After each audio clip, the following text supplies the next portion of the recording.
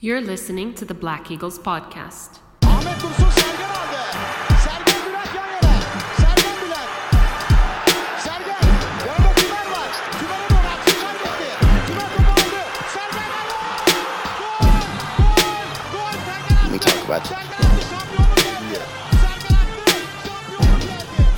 İbrahim pası. Okay, so we are going to do episode 114.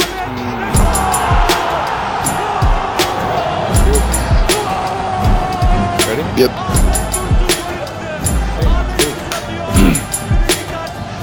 Welcome back, everybody. Episode 114 of Beşiktaş International's The Black Eagles podcast. I am your host, Sinan Sporting, coming at you live from New York City. And with me, once again, is your favorite co-host and mine, Efran Akman. How you doing, sir? Doing good. How are you? Good. I'm banking on Khan not listening to this week's episode. I'm just kidding, Khan, if you're out there. You know, when you got lemons, you gotta make lemonade. That's what they say. But so, we got a big episode this week. A fun one. Because, of course, there is football to discuss. And it has been or I should say, it had been so long since we had this opportunity. We're back. Evron, what do you got to say, man? It's been a while, and I think we were all very excited for the Turkish League to return. You know, definitely missed the nothing quite like the Turkish League. Let me just put it that way. Indeed. I mean, in every way, right? Just the whole week has thrown up one, or I should say the whole weekend, but the whole 4-day stretch has brought up one surprise after the next. But so yeah, it's been a lot of fun. And of course, for Beşiktaş fans, some parts of the weekend were good and other parts bad. But let's get into it a little bit without spoiling anything for those who somehow are coming in blind. I don't even know who this ruse is for, to be honest. Let's talk some football, man. So Evran, let's first of all discuss, of course, the big. We have a few rumors. We have some sort of fun stuff to talk about at the end, but we'll save that for after the match stuff. What we really need to be talking about here is, of course, the big match against Antalyaspor. Evran, what did you think about the lineups this week? I think it was a mixed bag. I think the goalie choice everyone was happy with. Ederson was there. And Ridvan starting instead of John Air was, I think a nice inclusion. But I think everyone was really surprised, A, to see Diaby starting on the right. And then B, it was like the big question mark for me was Guven starting again, getting his first chance under Sergen Alone up front to actually play. Yeah. I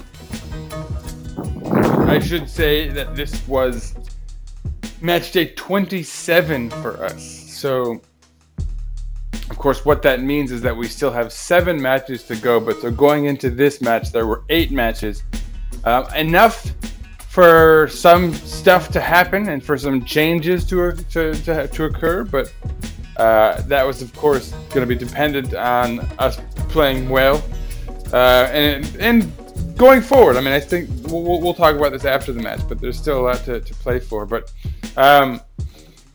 yeah. Match day 27, we were going in with Guven up front and Ederson in the back. So a lot of mystery and youth in the midst of all of this end of season drama. What about Antalya's roster? Anything of note for you, everyone? I think it was pretty much what we expected. Our good friend Ersan didn't play at all, but Sinan Gümüş, who've been linked to Podolski, I guess, and their top scorer Yahovitz were all there, and then the national team right back, Nazım Sangar. So nothing crazy, but for a team fighting relegation, is definitely they had some notable names. Yeah, I will like one spoiler I'll throw out there, and it's because I've been saying his name for a while, and it's probably too late now given what he's done. But I would love to be able to bring in Nazim Sangare to the squad. I think he's a phenomenal player. And kind of an under-the-radar guy, and he really, I thought, proved that yet again against us this weekend. I was surprised they took him out at one point in the match. We'll get into that again, but yeah, he really impressed me. I think he would have probably, if we were an Antalyaspor podcast, I think he'd be a man of the match candidate probably, but we aren't. So forget that. Any other? Yeah, fun fact about Sangar, they actually got him from the third division of Germany a couple of seasons ago. So talking about under the radar signings, Man, sometimes they do work. They pay $275,000 for him. that's what we need to be doing, man. Like, I you think- gotta buy a ticket to win the lottery, right? Like, what the hell? Yeah, so I know we even linked to like the previous episodes. We've been talking about some players playing like Hajduk Split or teams like that. We're probably like, oh, those are low level teams. But there is talent everywhere, so it just has to be found. Diamonds to be unearthed for sure. And speaking of which, you sort of glanced over it, but Ridvan Yilmaz looks to be a diamond that we are in the process of unearthing or smoothing out anyway. But he came out of the gates with a lot of energy and excitement, and yeah, he really showed a lot, I thought. But yeah, so on that note, let's get into this thing. Let's talk about what happened out there. So yeah, speaking of Nazim Sangare, in the 12th minute, the first sort of timeline action saw him getting a yellow card. I don't really recall the foul. It was a pretty rough beginning, as you'd expect, I guess. Them just coming into football from all that time off and a little clunky. But certainly early on, things were not pretty. I thought Antalya really asserted themselves from the beginning, and we looked really shaky. Couldn't really hold the ball well. Just for probably about 25 to 30 minutes, actually.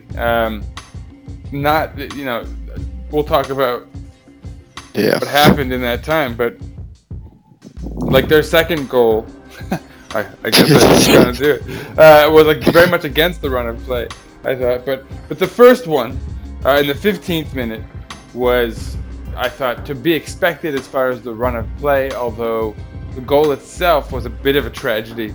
Evron, so what did you think about that? 15th minute of play, Hamilton assists, or Hamilton assisted Sinan Gumur. I would say air quote for assist. Yeah, right. Well, so that's what I'm gonna. Yeah. So tell us what happened on that goal, man. You're so our commentary guy. So Antalya got like their first big chance of the game, like 20 seconds before that. Ederson came out, made a nice one-on-one save, and then on the rebound, the ball kind of went wide onto the right side to Hamilton. He tries to do a cross like right at the side of the box, and Ruiz wasn't like that fast to close him down. But it just like rebounds or deflects off his shin and takes his like wild trajectory. A lot of backspin, just loops straight up in the air and then drops in the 6-yard box. And then there's Sinan Gümüş just right there. You kind of pounced on it in between the two Beşiktaş defenders and in between the goalie. I think Ederson lost his footing, backtracking, and then our two defenders were nowhere to be seen on that unexpected trajectory. So yeah, and I think the easy take is that the defense was terrible. They were snoozing and losing, and certainly I think there's some blame to go around. But it's got to be said that when not one but two seasoned veterans who have been solid for a long time for the club both make the same for their whole careers. Right? But both make the same goofy error. Yeah, I mean, I think it's easy to say it's their fault, but also lack of match sharpness and just in general. And that like defenders should be predicting, but I think as a player I can say as an attacker you're always making wild guesses or oh maybe the ball will come. As a defender that type of instinct isn't the same. Yeah. So I do see why with a lack of They haven't really played a game since, what was it, March? Match sharpness. Match sharpness. The instincts aren't, fully gone. I think we've seen that a lot with a lot of players. And Sinan Gumuz getting on the other end of it, a wily vet at this point. But, I think also... And he's always been that type of... Yeah, he's a sneaky... he's like a... Sneaky in the box. Who was that little Italian guy who played till he was mad old and scored like all those... Inzaghi. Yeah, Pippo. But I do think that the deflection off the ball off of Victor Ruiz must really have been influential. It must have had some spin on it or something that they both misread. That cross was not going there. It was it was definitely bad. For both of the guys to look so bad, that ball must have really taken a weird deflection. I'm guessing it had some spin on it or something as well, just to add further trickery to it all. And I will say that one of my problems with Victor Ruiz is, he's probably one of the better passers on the team, honestly, and he's actually technically very proficient, very sound defensively. But he kind of looks like he's in slow motion a little bit, like a glitched video game. Like he has a glitched video game vibe about him. He's definitely not. I think maybe compared to Rocco, he was not that slow, but compared to Vida, he's definitely the slower center back, and you can definitely tell like he's a little languid, which is not typical of a center back. Yeah. He kind of moves like a midfielder.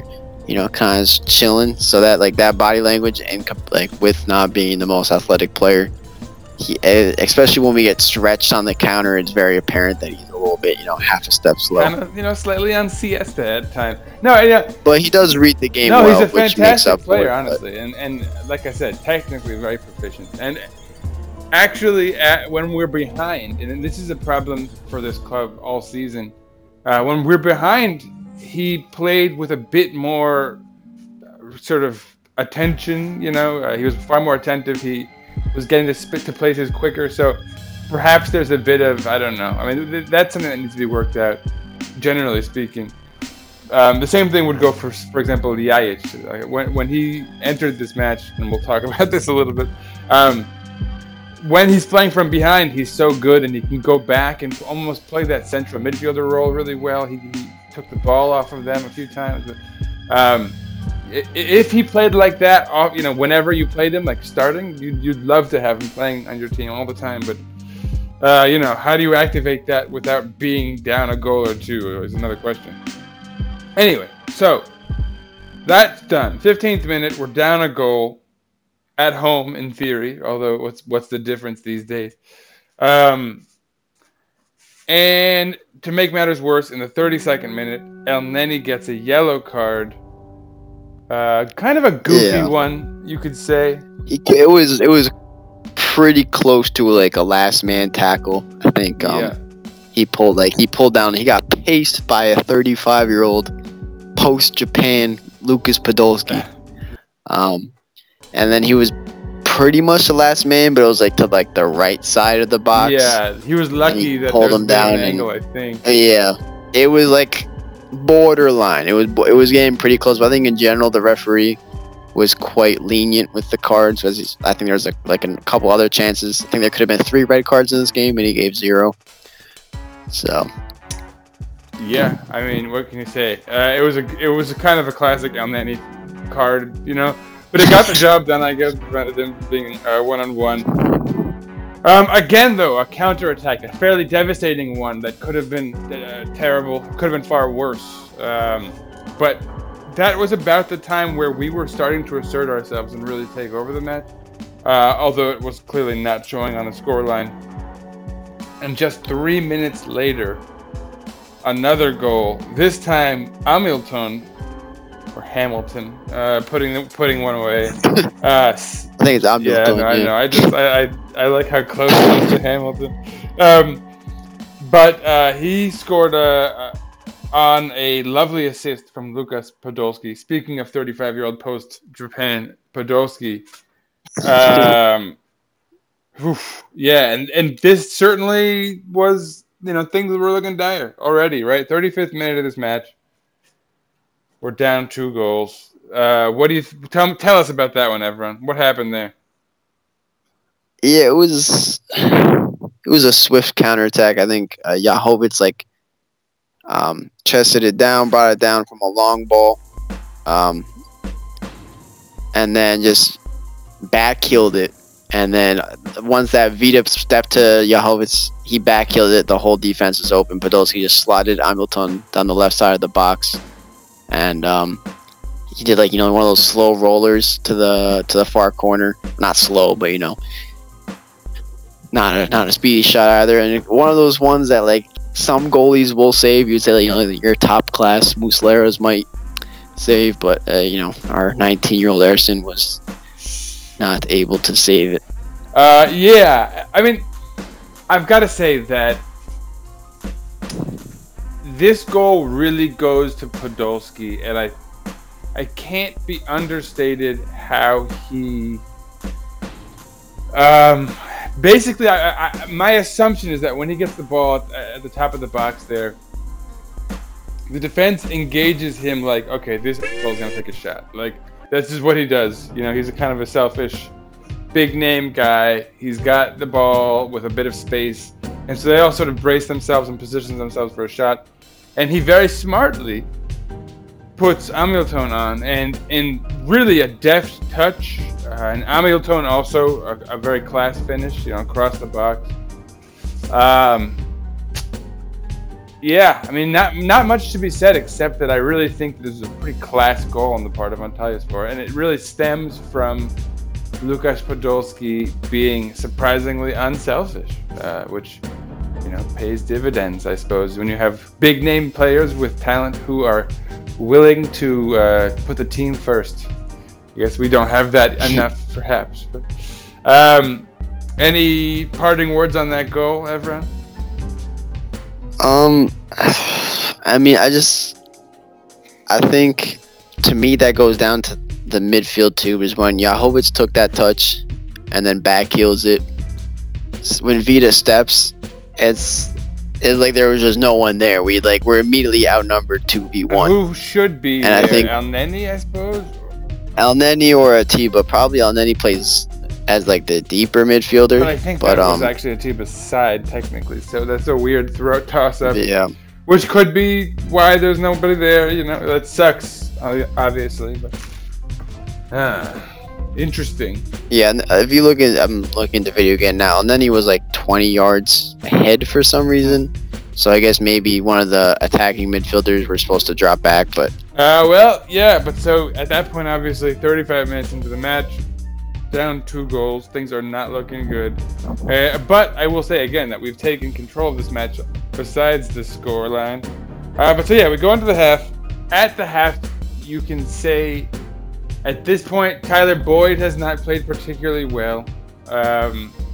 But you have to also point out that Guven Yalchin and Diaby are nightmares. Diaby, insofar as he's terrible, and Guven Yalchin, insofar as he was basically not there at all. We might as well have not had. Might as well have played me. Or I mean, basically. We might as well have literally played Larry Dallas. What I'm saying? We could have. But there's no point in having a striker out there if he's not even gonna weigh on defenders and attract attention. My quick stats was Guven had entered two duels in 45 minutes, which is pretty low. If you compare it to Burak, who tends to lose a lot of them, I think the last Gala game he played, he entered 17 duels over 90 minutes. It's kind of to say weighing on the defense. Guven just kind of trotted around.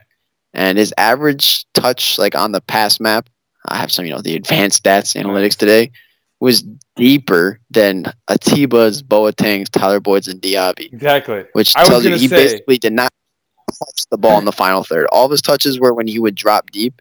And then when he did drop deep, he basically every forward pass he gave away. And the reason that I don't want to speak too poorly of Tyler Boyd's first half is that he was showing energy to go forward and try to push the team forward, and he was constantly foiled by Guven Yalchin, who, and so I think if somebody was looking at stats and was trying to be a nerd about it, they could say, but Guven Yalchin had a great passing rate. Yes, that is simply because he insisted on literally stopping play essentially and running back.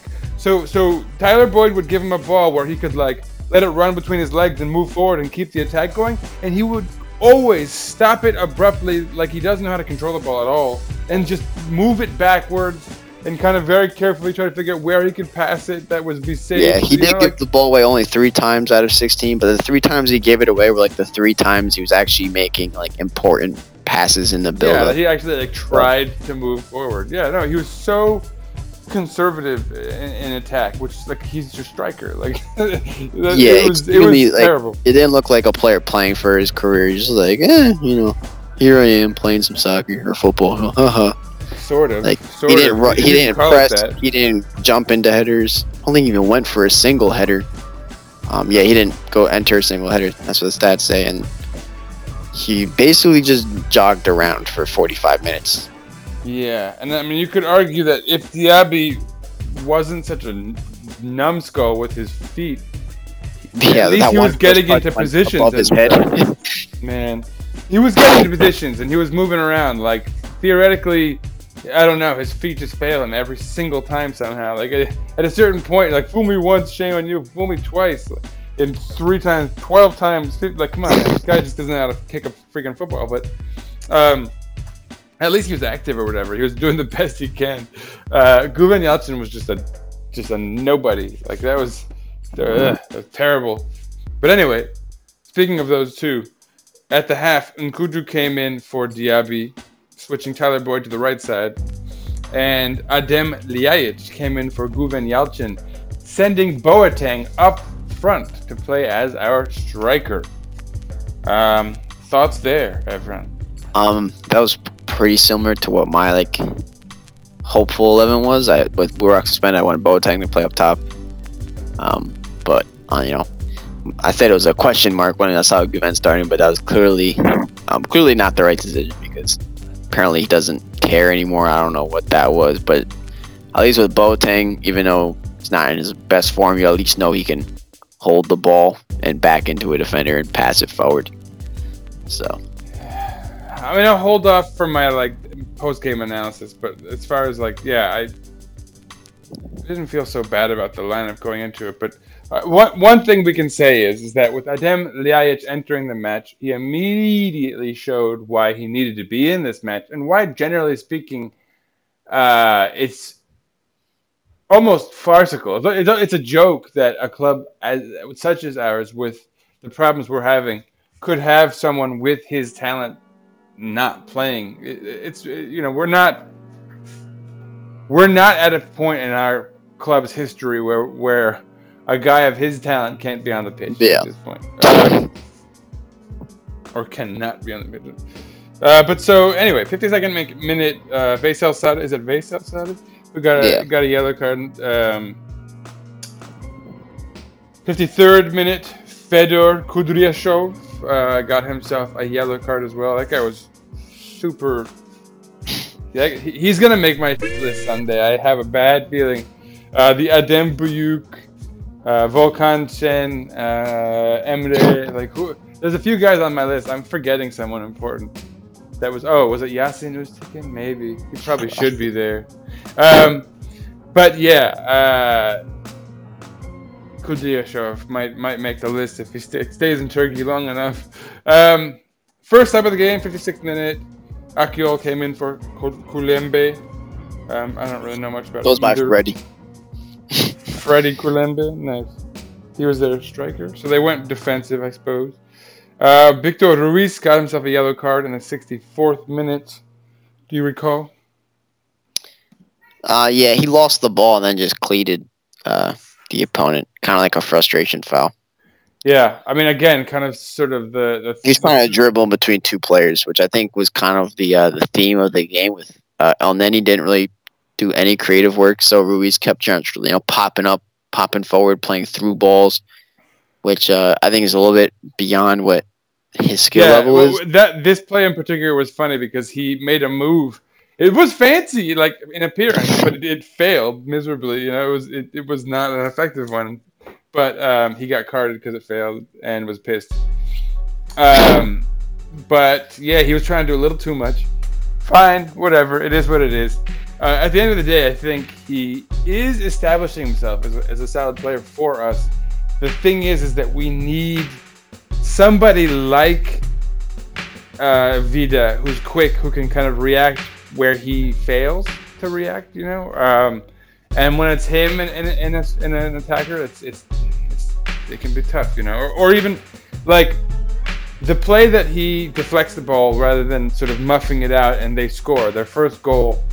Later in the game, Ridvan Yilmaz, who was just phenomenal throughout the match, do you remember, everyone, when I called that out? I was like, that tackle right there shows, like, he really snuffed out across. And I think that's how you got to play it. You've got to do everything you can to sort of hit the upper angles so that at least they're not going to get some good lift on it. So if you deflect it, it's not, there's a method to that madness, I think, defensively.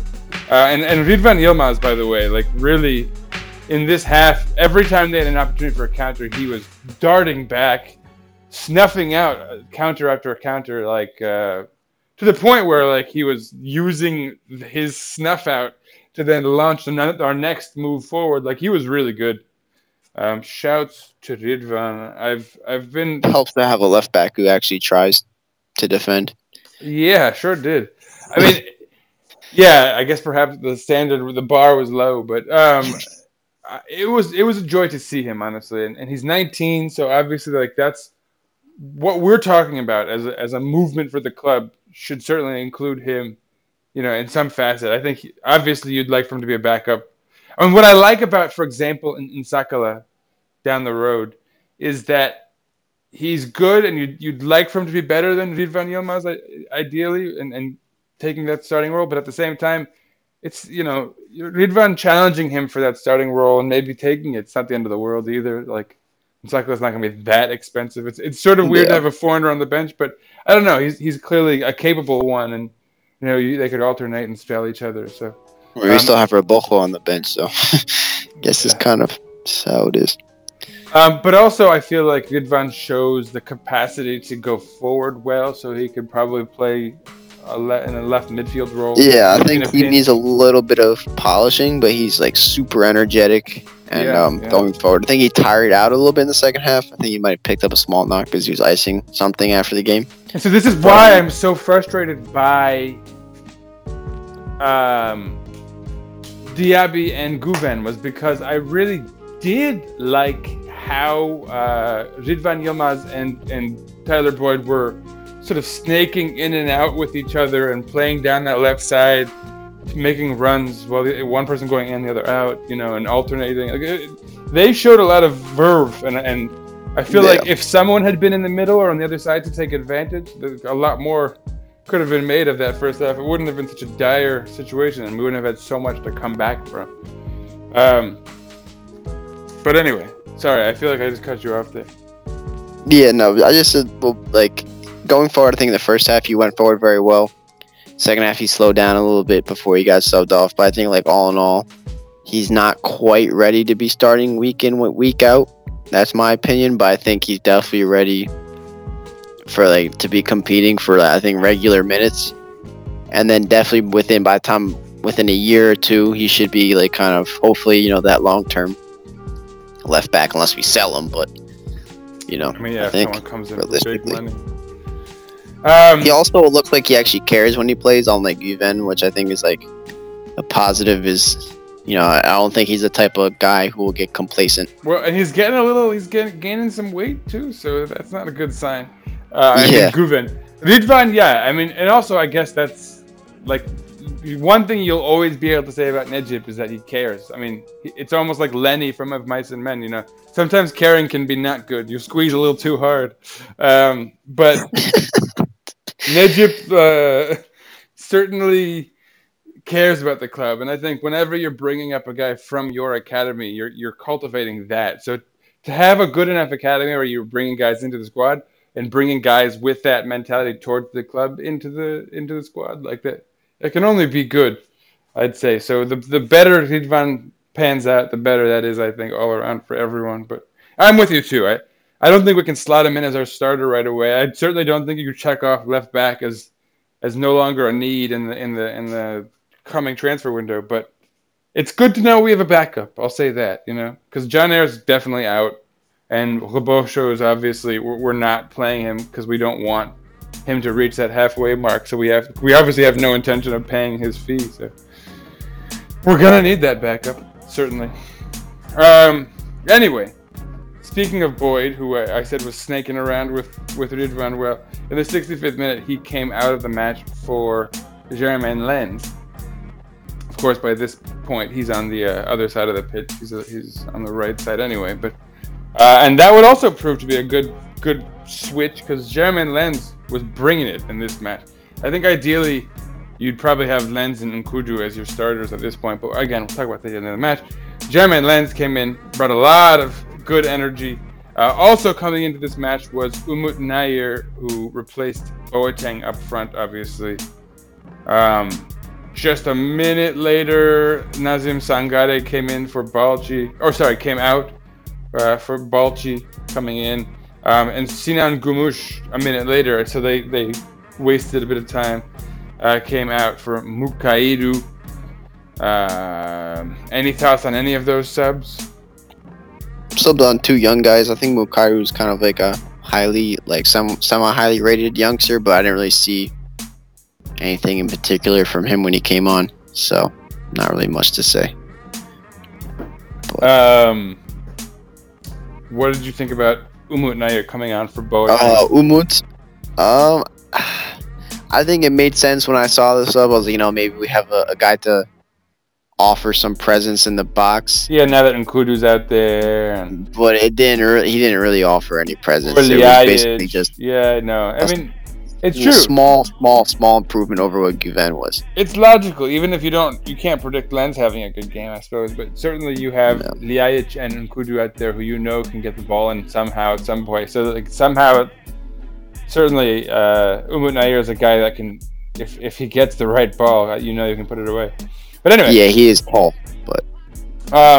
So after those 2 spaced out subs to waste time, just a minute later, in the 68th minute, Adem Ljajic with a really nice goal, actually, assisted by Germain Lens, to bring the score down to 2-1 or 1-2, I suppose, since we're at home. What's the color commentary there, man? So yeah, Lens was chilling right. This was a very, very, very close VAR call. So he was right on the last defender, and on the right side of the box. And someone just played a straight ball slotting him in. He did one of those quick cutback runs, and then he spun out, went to the end line and just cut it back for Ljajic, who, calmly finished it into the opposite corner. Yeah, and at this point we had shots saved off the line. We things were looking good, honestly, but also it was torturous because we really, I think many of us believed that we were about to score on a couple of Nkudu had the ball right in front of the goal. I thought he hit the post, but I guess I don't know what happened. But he was at a tight angle, I suppose. Boyd missed a huge chance. Gekon had a shot cleared off the line. Yeah, exactly. Chance is going. It was nowhere. Yeah, it was tense. Boyd had a shot sort of point blank that he put it in the one spot that it shouldn't have been in, I guess. Just a rough outing, and I think we all felt like we should have scored already, and it was starting to look bad that we hadn't. But boom, Ljajic puts one away nicely. And I feel like he's been pretty effective in this period of some turmoil for him with the club. So I don't know what it is fueling him to play well, but I'll take it. And I hope he plays again, as we said earlier. 78th minute, Johnny Erkin came in for Ridvan Yilmaz. Ridvan Yilmaz at this point is one of our men of the match, but I guess he's young. You were mentioning that he was definitely tired. Yeah. But but Johnny R came in and immediately threw up duds. Just was the worst cross of all time. Oh my god! Literally, he stepped in and just muffed a terrible pass and then just smashed it out of bounds or floated it. I don't even know what that was. Yeah, we're trying to get back, tripped, and let them come away with a pretty good attack. Everything he did was just terrible. He was a terrible human being. Gustavo Blanco. I'm sorry, I take that back, John. You're not telling anything. Just get it together, man. Gustavo Blanco for Antalya came in for Yahovic. So at this point, they're trying things out. Also of note, and I thought this was funny because I forgot this guy. I forgot all about him. Yekta Kurtuluş came in for Lukasz Podolski. Yekta, hey, Yeah. had you seen him in a minute? I mean, he's been playing like consistently for like Anadolu teams, but he's already 34, which is kind of random. I don't remember him being that old, but I remember he had he like was a more of a- decent season for an Anadolu club, and then glad that I signed him up and for their hordes of decent, when they had just a ton of. Tarık yeah. Who was it that he played well for before that? Was that Kasim Pasha? I think it was Kasım Pasha, yeah.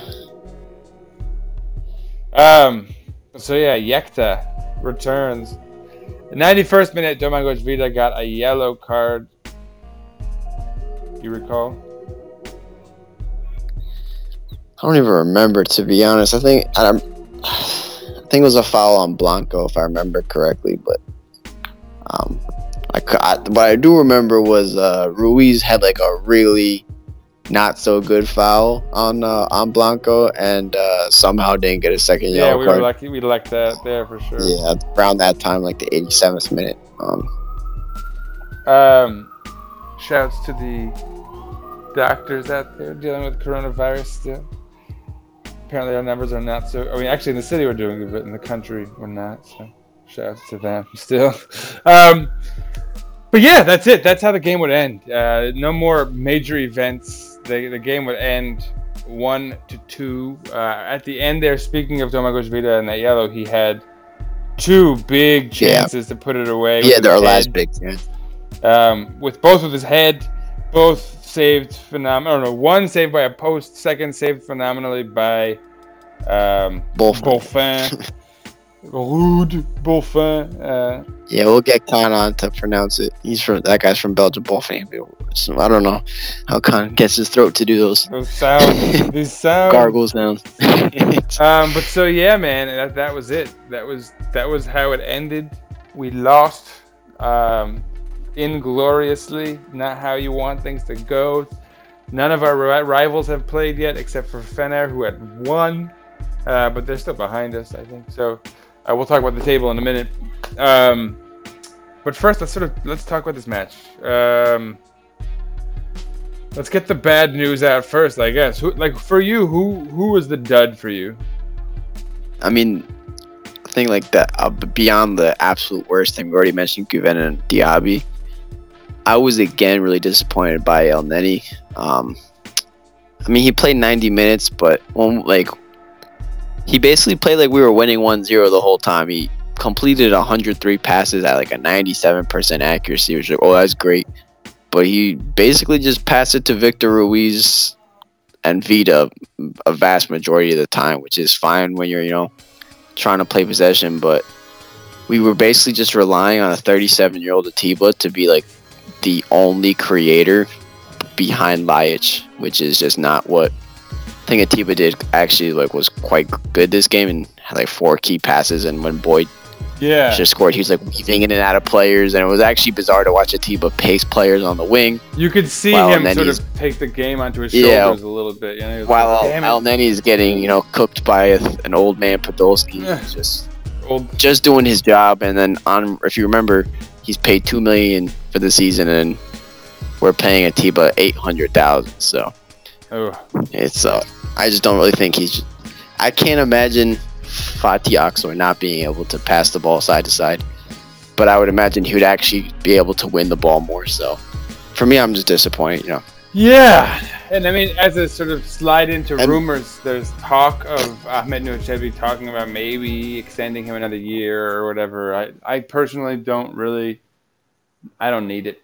I don't hate him to the extent that you do, I think, but between Dorukhan, I still think that really what we're talking about is the position that Atiba's in, because we should have someone a little bit more suited to the central midfield role playing next to them. Granted, yes, with the ability to track back a bit. I mean, maybe ideally Durakan would be in that role with someone a little bit more defensive next to him. But who would that be? It could still be Atiba, honestly. So what's the point of having El Neni? And also, I think Atiba, he can.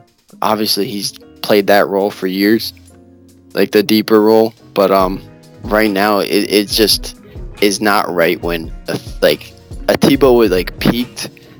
I would say the first year of Schnell and the last year of Bilic, I was peak Atiba, and it's been years since then. And now he's playing as an advanced center mid, and he's dribbling players for us because I was gonna say, I don't know. I feel like this could be he was probably our best player this season, which is not such good news for us, I guess. But. Yeah. Can't rely on a 37-year-old. I mean, dude, honestly, if they canceled the season, right? If let's say a bunch of people got corona and they're like, oh, forget it, it's over. I think Atiba would be my player of the season right now, my MVP, which is wild to think about. Anyway, yeah, so you're going with El Neni. I don't think I need to go beyond Diaby and Guven. For me, between those two, that's just plenty of negative energy, especially Guven. For me, Guven was,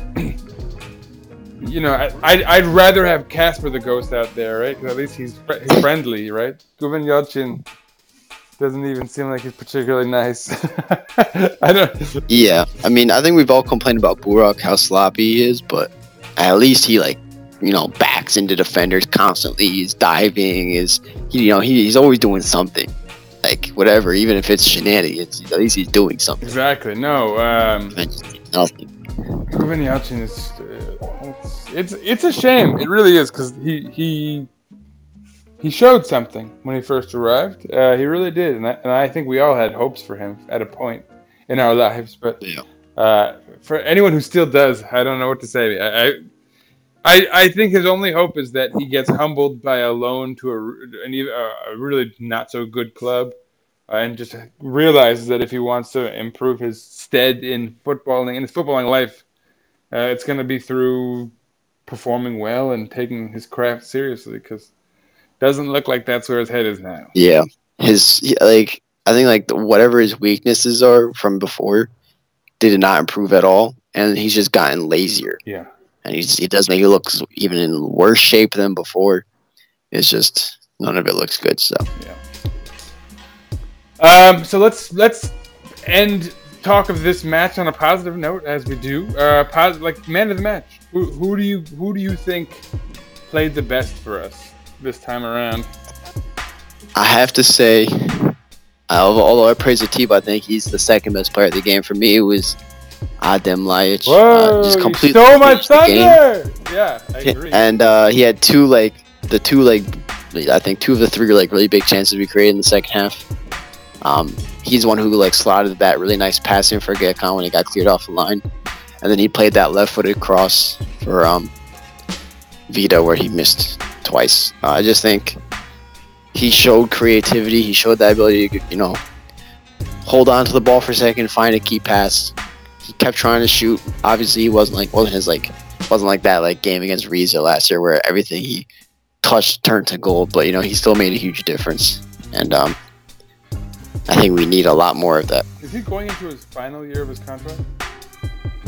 I think maybe next year. So he still has 2 years. And how much does he make? I think he's at $2 million.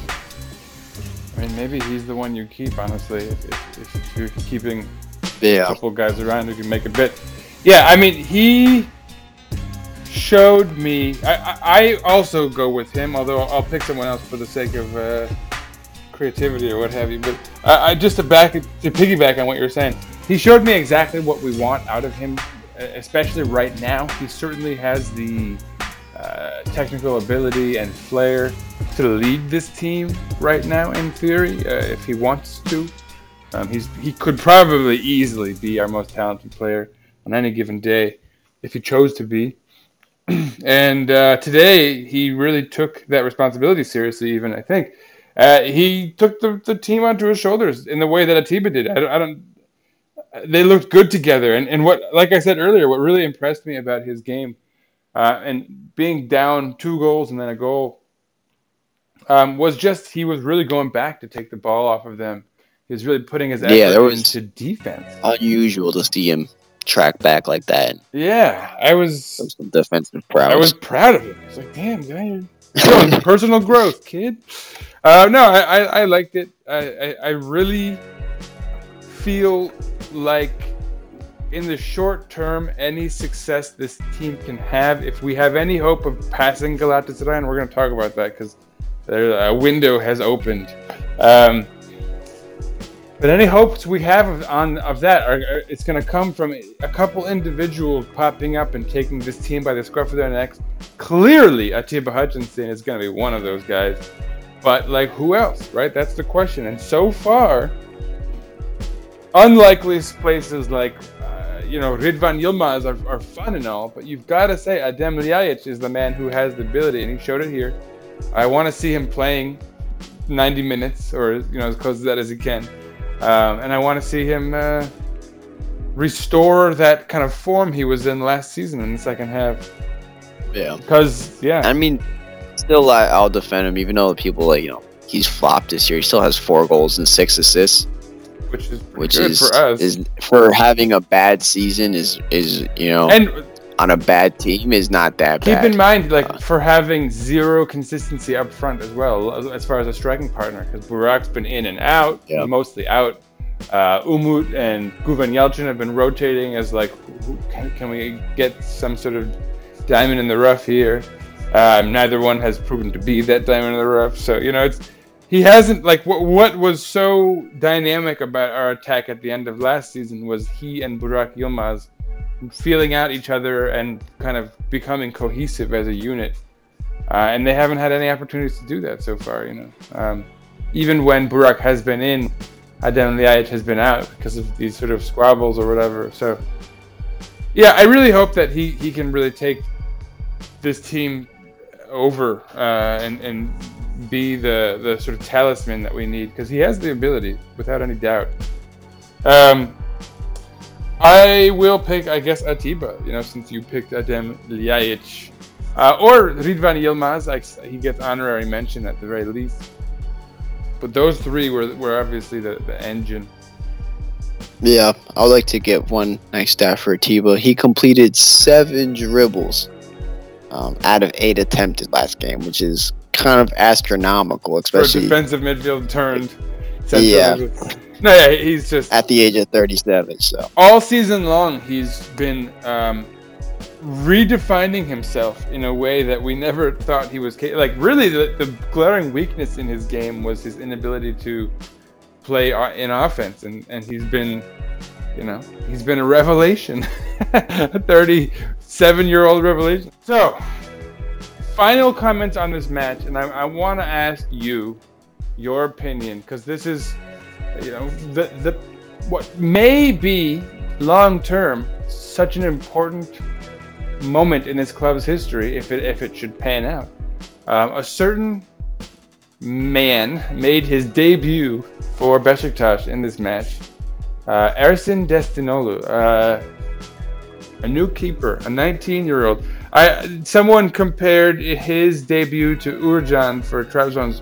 Uğurcan made his debut at 21 rather than 19, and he allowed 3 goals in a Turkish Cup match, I believe it was. In 45 minutes. Yeah, and in just a half, and he got yanked. It was such a show. I'm gonna have to use a bleep there. I think he might have got stuff done. Or sure whatever it was. Exactly. Anyhow, Ersin, what did you think? Kid makes his debut.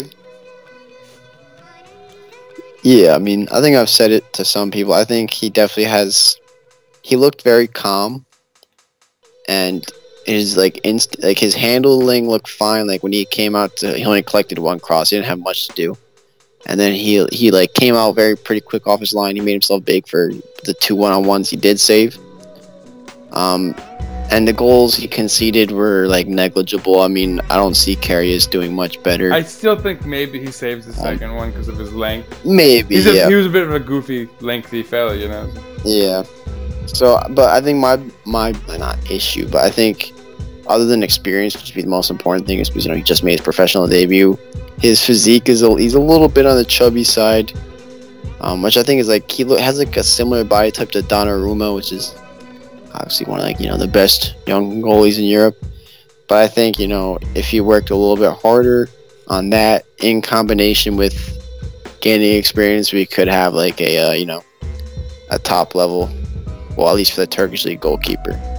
Because I think if you compare his body structure to Uğurcan or Altay, they both look very lean and athletic. Well, he's kind of husky, and I've seen his when they take those preseason photos, he doesn't remotely look like a professional athlete. So I think if he does a little bit of extra work with the instincts he has and the confidence and the calmness, I think he could be the long-term goalkeeper.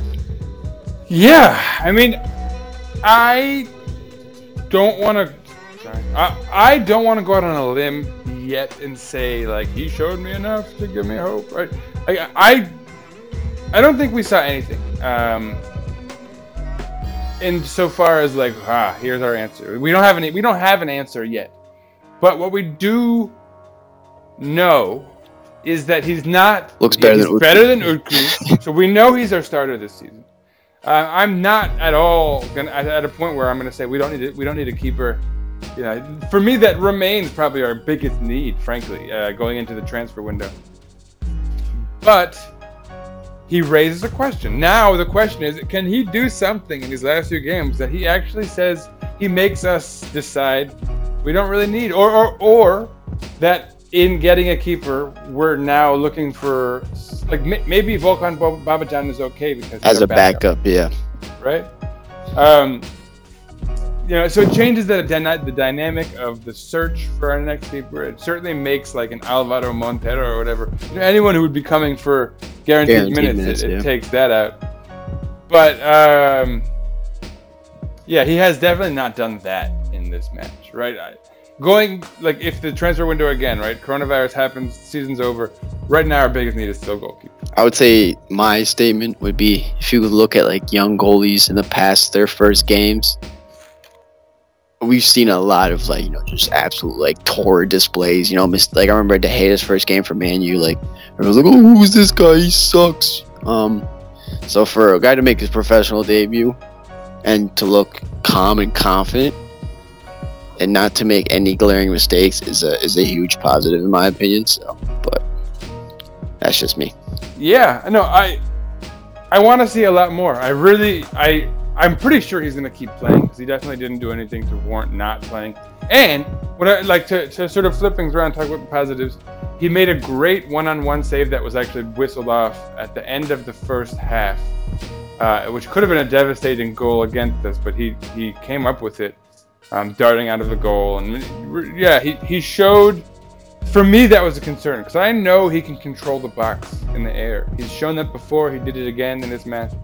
But so to see him getting down and doing those sort of cat-like reflex one-on-one things, that gave me a lot of pause. That's why it was actually overall a positive thing for me, is because it raises that question. For me, going into it, it was just can someone just get us through this last stretch without embarrassing us too much? But now I'm certainly wondering, is there any chance that we have a legit option? I mean, it's unorthodox. How old is Ersin? He's 19, right? Yeah. It's unorthodox to roll with a 19-year-old, but at the same time, if he's really talented, he has played for the he's good enough, national youth side. So. Exactly. He's played for the youth international side, so for a little bit now, I think. So I don't know, man. Why not? Let's see what he's got. Boy, we got the 5-0 out here. No, it's coronavirus. These days, there's so many crises. They could be out and about. So, what else is there to say? Let's move on from this match. Suffice to say, I have my advanced analytics real quick. Oh yeah, stats. We gotta do stats. Yeah, very quick. All right, let's do it. Yeah, tell me some stats. I think for my favorite one is expected goals. Our expected goals was at 1.8. Antalya's was at 0.9. So like the numbers said we had a 60% chance to win, but I like to say of over half of Antalya's expected goal was that first goal, which is just like an accidental cross. So I think in general, based on the numbers, don't support that we suck that bad or that we deserve to lose. I think everyone who watched the game would say we at least deserve to tie, which I guess is somewhat positive. Then you just look at the normal stats. We had like an absurdly high. We had 76% possession, 19 chances created, 4 big chances created, and then the ball just didn't fall. Apparently, we broke, and this is coming from one of our Scottish twins, it was John. We broke a league record yesterday for possession in the opponent's box. Now it's not yesterday; it's the day before yesterday. But that's a fairly significant record to break, and it really echoes what you're saying. We statistically dominated the match, and I watched the match a second time because beIN USA is just a terrorist organization. I hate them. Second that. And they didn't air the game, so I was scrambling for feeds throughout the match itself. But then at 6:30 it came on, 4 hours later on beIN USA. So I watched the second feed in a calmer fashion, and we dominated. And in fact, even in the period where they were scoring goals, we by and large were dominating. Just bad luck, honestly, and it's been the case a lot this season. We really we've had so many of the bad bounces. Again, yeah. I think Sergen does take responsibility for the 11 he picked, but I do think, all in all, we do still play decent football even when we're losing. So. Yeah, and Sergen said that Diaby was not performing, and he called out Guven Yalchin. He said he was trying new things, Ari Boyd.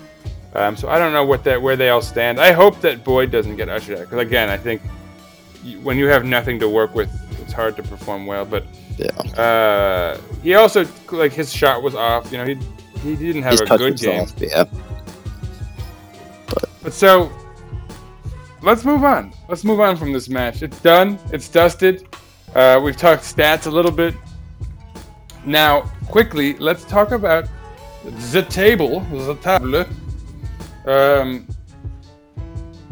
Things are active up top, and so one of the reasons we hold off till Mondays to record is because we want to be able to talk about the whole table and everything that happened in the week for the Super League and how it bears on Beşiktaş.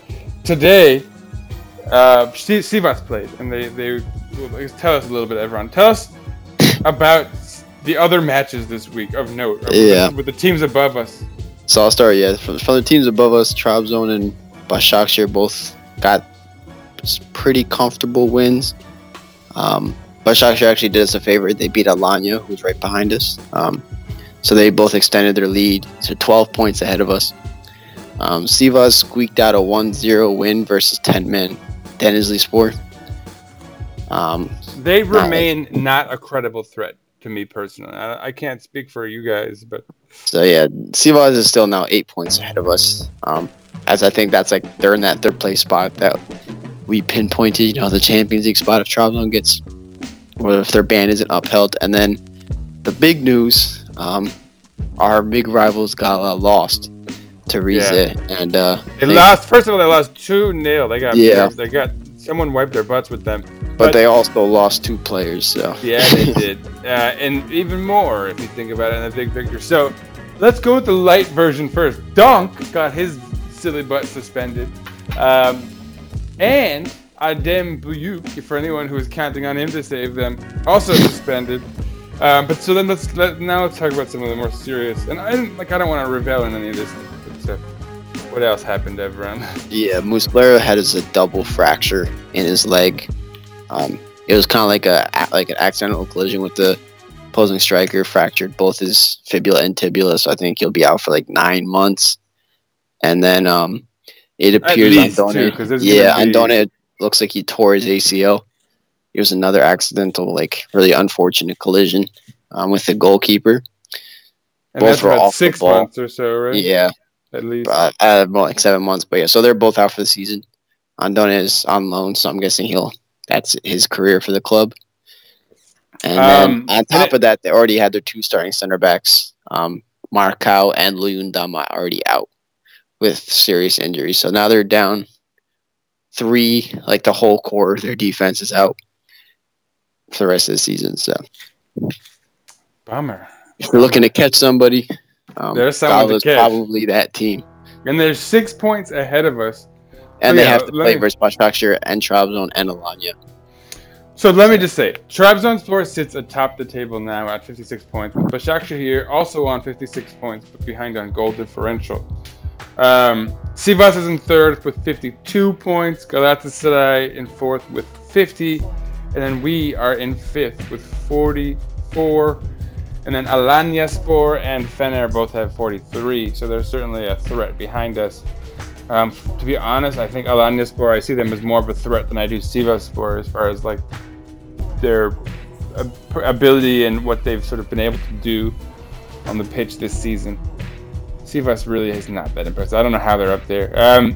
They beat us, but that was a disaster. Yeah, man. Fifth place is not where we want to be, but I definitely think Galatasaray is catchable. Fifth place is still technically a spot in the Europa League. At the very least, if the Turkish Cup is won by another one of these teams ahead of us. But even if not, Trabzonspor is still banned as far as we know. Nothing has been overturned yet. So technically, we're still in the Europa League spot if we can stay in fifth.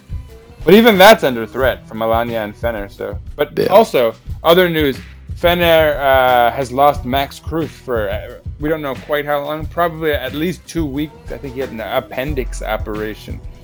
But so he's out for the foreseeable future as well. Yeah, I mean, definitely one of their better players, and I think scoring goals has been their problem the second half of the season. They did have a wild turnaround this week, 2 goals in like 1 minute after losing to Kayseri, but I definitely think we definitely have to get it together. Otherwise, we're in danger of falling out of that 5th place. And then if we want to, obviously you have to be pretty flawless to make up 6 points or 8-point differences. So yeah, it's gonna be a tough road ahead. Turkish league is ever entertaining. The fickle fiends or whatever. Well, so let's talk about what's coming next. We have Denizli on the road, but what the hell? Who cares? Like, there's nothing matters anymore as far as and their pitch is pretty decent. They don't really do that Borsa stuff where they don't water their grass for a month. We'll see about that. No, but yeah, I mean, whatever, man. Look, Denizli, we should. If we can't get a result against them, we're screwed. You're gonna have to sort out your allegiances there, buddy. But it's gonna be an interesting time. I think we can say. That match is gonna be on Saturday, 2 p.m. again for us here on the Eastern Standard Time block. So I believe again that's 8 o'clock in Central Europe, 9 o'clock in Turkey, or whatever it is. Check your local listings. We don't know anything. Any comments on Denizlispor before we get into rumors? They're pretty solid. I think they picked up some injuries. So I'm not sure how serious they are, but to me, like two of their best midfielders, in my opinion, were not able to really play this week. One got hurt after 15 minutes and one was out. So I think without them, I would be more confident with winning. But they have just a really a lot of experienced, solid players. They defend pretty well, and they were in good form before the break. So I think if we play like garbage again, we'll lose points. But we just have to be careful, and they don't have quite the amount of pace up top that other teams have. So and so Galatasaray has Gazişehir. Sivas has Konyaspor.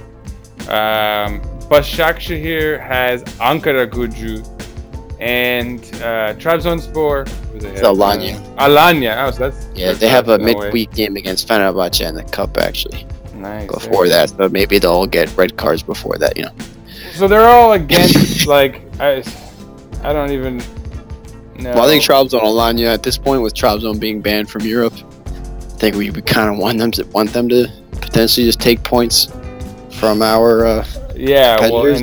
And of note is Kasim Pasha is hosting Fener, but I don't think we really care. Quaresma's got it, don't we? Come on, Quaresma. You gotta help us out here. I mean, Galatasaray is lucky to have Gazişehir right now, although technically Gazişehir is better than Denizli Gazişehir is in ninth place. Like, they've actually put together a pretty decent season, theoretically. But yeah, I mean, we're gonna have to win, man. That's all there is to say. We gotta keep winning. Yeah, Gazişehir is just a really weird team. They beat Sivas 5-1 earlier in the season. And then the next week they lost to us 3-0. They tied Ankara Gücü last week.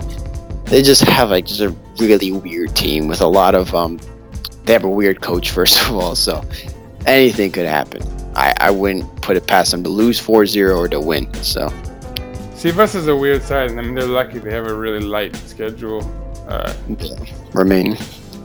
Denizli this week, and then Konya next week, Kayseri, Kasim Pasha, Yeni Malatya, Fener, who by then might be out, Gençler, and Göztepe. So yeah, it's too bad. But hopefully we'll be able to catch him. Anyway, let's talk rumors. There's a little bit to discuss before we head out. Evra, I hand it to you. What do you think? Where do we go first? I guess there's the one Boateng. It's not really transfer rumors, but apparently there was the clause saying that we have to sign him if he plays a certain amount of games. Was at 10, which he's quickly approaching, or to extend the loan. Apparently that was removed, so we can just keep playing him without being worried about having to pay that 1.75 million salary next year, guaranteed. So yeah, that's good. I think we can say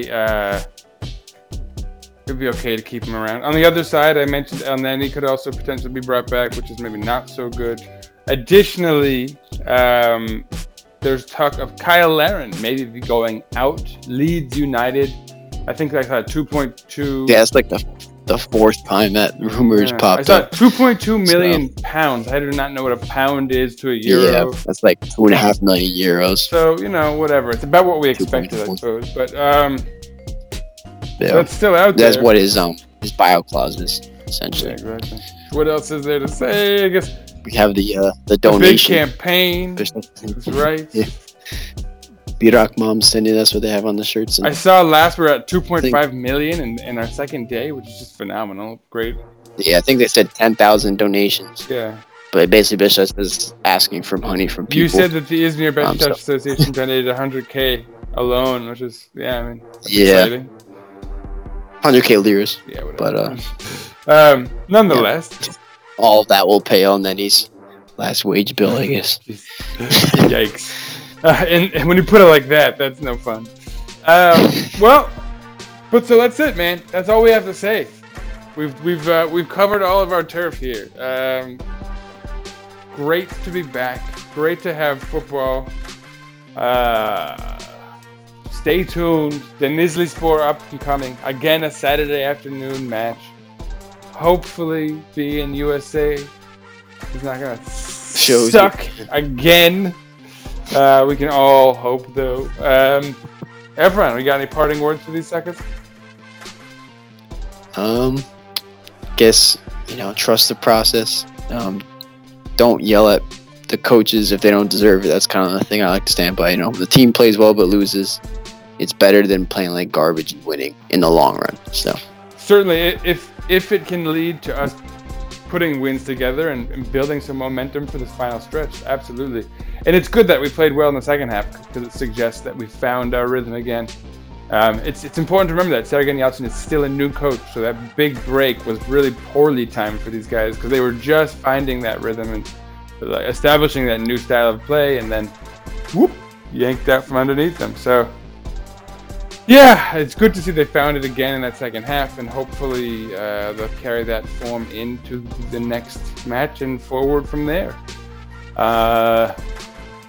Follow us on Twitter at Beşiktaş_INT to follow the mothership for all the latest news. It's still coming in fast and furious. We do not post the junk rumors, so the stuff we post there is all good stuff. And yeah, stay tuned because it's really, like I saw some, it's probably photo match, but some Edwin Giassi. So supposedly they're going to try to sign him before the season's even finished. I don't even think that's possible, but we'll see. Yeah, stay tuned. Follow us here at Eagles_podcast. Follow my guy Evron, the Achman, at fan of BJK. Follow me at Sir_Rice_a lot. And my God, do not forget. Let's go Beşiktaş! Peace out, everyone. Black Lives Matter. What do you gotta say, man? Nothing. Just chilling. We're being faded out. Go Beşiktaş. I can't wait for more football. For the second, like for Durham, it's like couldn't even enjoy having football back. I feel bad.